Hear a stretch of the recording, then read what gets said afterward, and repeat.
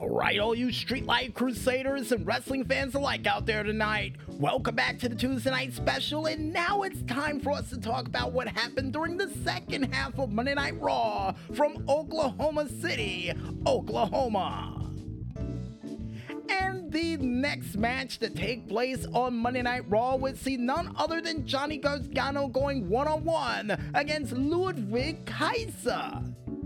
And during this match, where action would go back and forth, we'll see Johnny Gargano immediately trying to get his revenge by not only pulling off a slingshot spear and a spinning flatliner from Brett's rope for near fall, even seeing him pull off his stuffed super kick and sunset flip powerbomb still for near fall.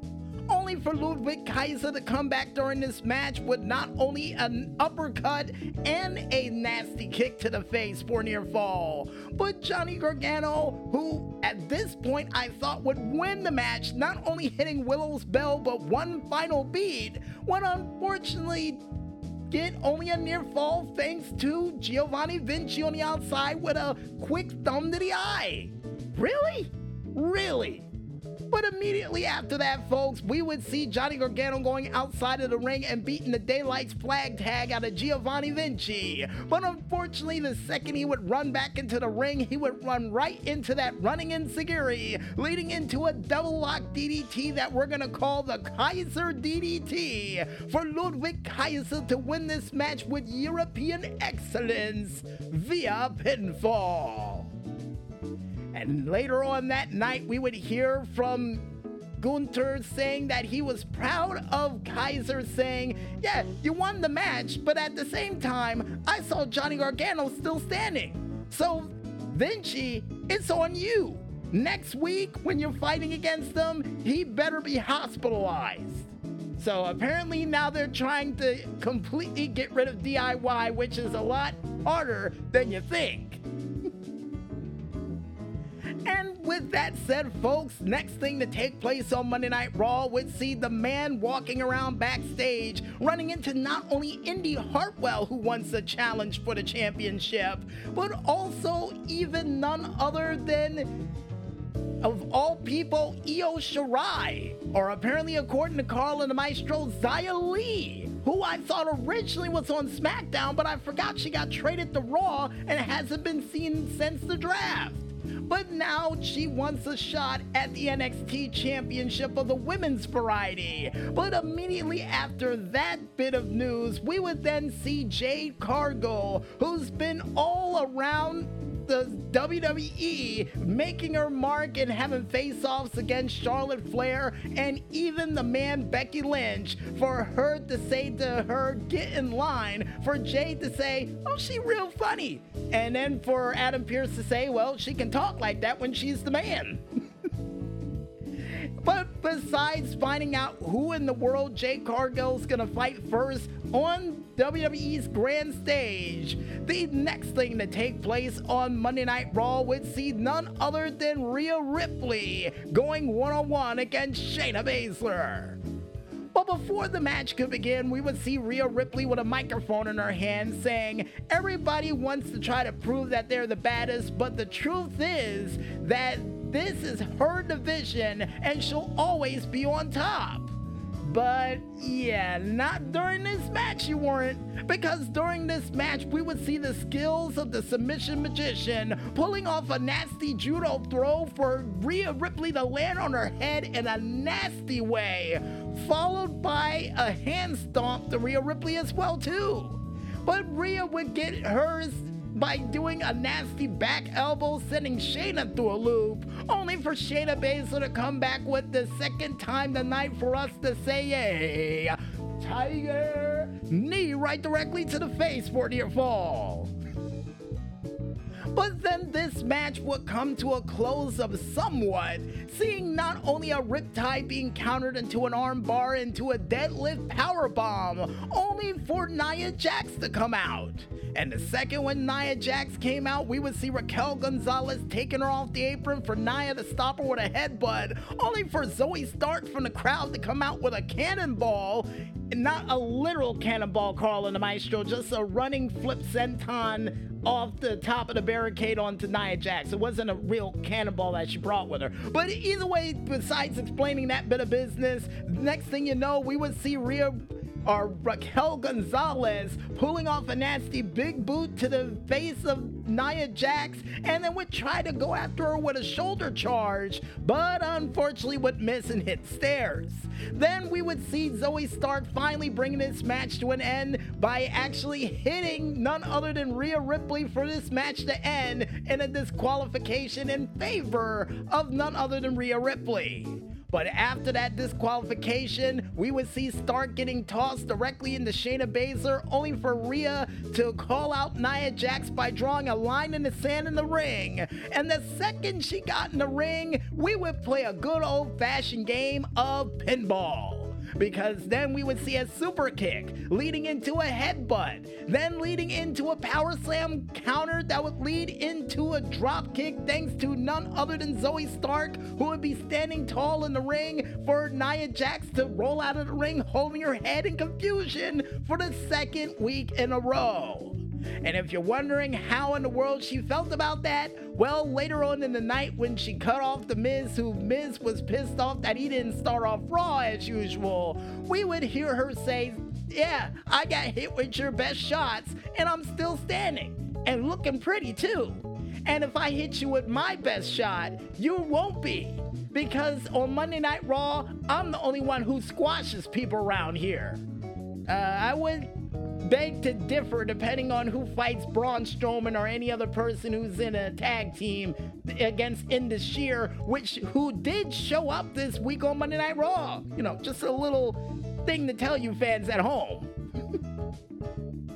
But outside of all of that, we would see Rhea Ripley going into Adam Pearce's office pissed off about what happened and saying, we need to get some control on the women's division, and for Adam Pearce to say, oh, you can't just come in here and storm in here like you usually do, seeing the fact that he's now GM of Raw, and would say that he is going to do something about it, because in Saudi Arabia for Crown Jewel, you'll be fighting against all of those women in a fatal 5-way match for the Raw Women's Championship.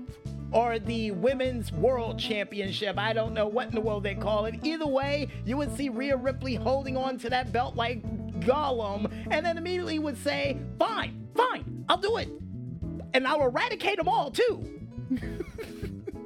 Looking real paranoid now. She got to fight 5 people like AJ Styles almost had to do at Fastlane. As a matter of fact, if I'm not mistaken, he had to fight 6.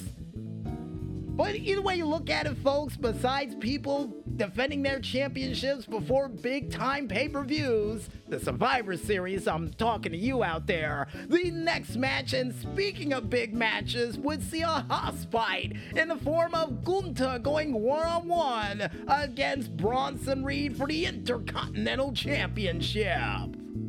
And during this match, action would go back and forth with chops and splashes aplenty, only to see Bronson Reed pull off a superplex for a near fall, only for Gunther to come back with a Tyrannosaurus Rex drop kick, clothesline, and even a big-time splash off the top rope, still for a near fall. But ultimately, this house fight would come to a big end with a big old nasty power bomb by Gunther for him to retain the Intercontinental Championship via pinfall. And a very impressive house fight, I do say so myself. Then meanwhile, backstage, we would then see none other than Chad Gable training, saying that he's coming for the Intercontinental Championship, and the Alpha Academy is coming after the tag team titles, only for the New Day to come out saying that if you were talking about the WWE World Tag Team Championships, then you're talking about us. Only for Chad Gable to lay down the gauntlet and say that next week we'll find out who's better than who, and then for Tozawa, who was back there, to say arigato, which is thank you for those who didn't know, and would just do some weird looking dance for Xavier Woods to say, ooh, Tozawa, that's nasty, and for the announcers to laugh about it once they would pan backstage.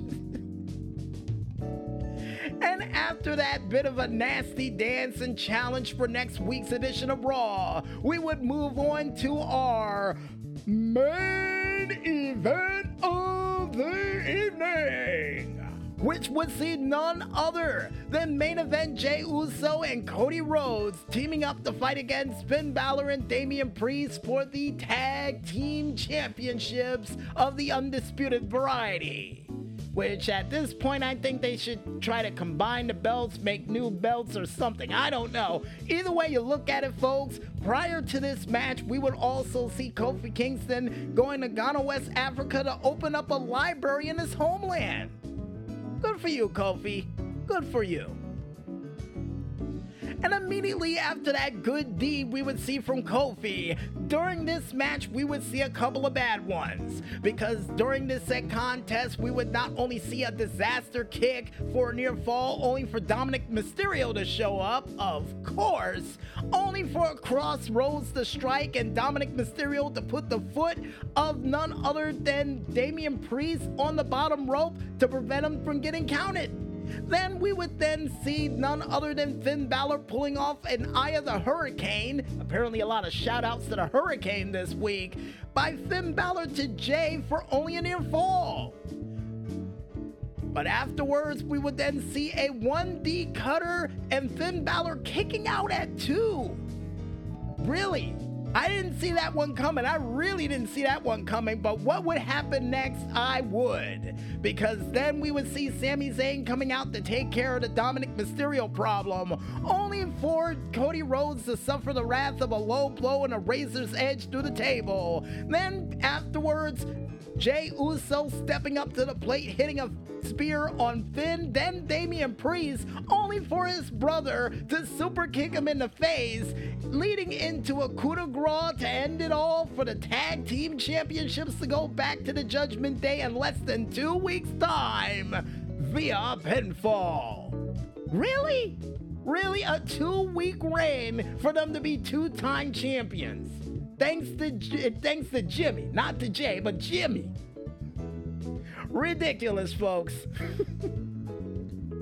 But will the hodgepodge team of Jey and Cody get a rematch? Will Jey Uso face any form of repercussions, or should I say Jimmy because he was the one who interfered? And will the chaos on Monday Night Raw come to a cease with Adam Pearce officially as GM of Monday Night Raw? And I highly doubt that last one. But we'll find out next week when Raw goes deep in the heart of Texas for another edition of Monday Night Raw. And I guess with that said, I think it's time for us to head back to that music once again. And when we return, we'll be back with more Streetlight Delight as the Tuesday Night Special rolls on right after this. So don't go watching infomercials just yet, folks, and stay tuned.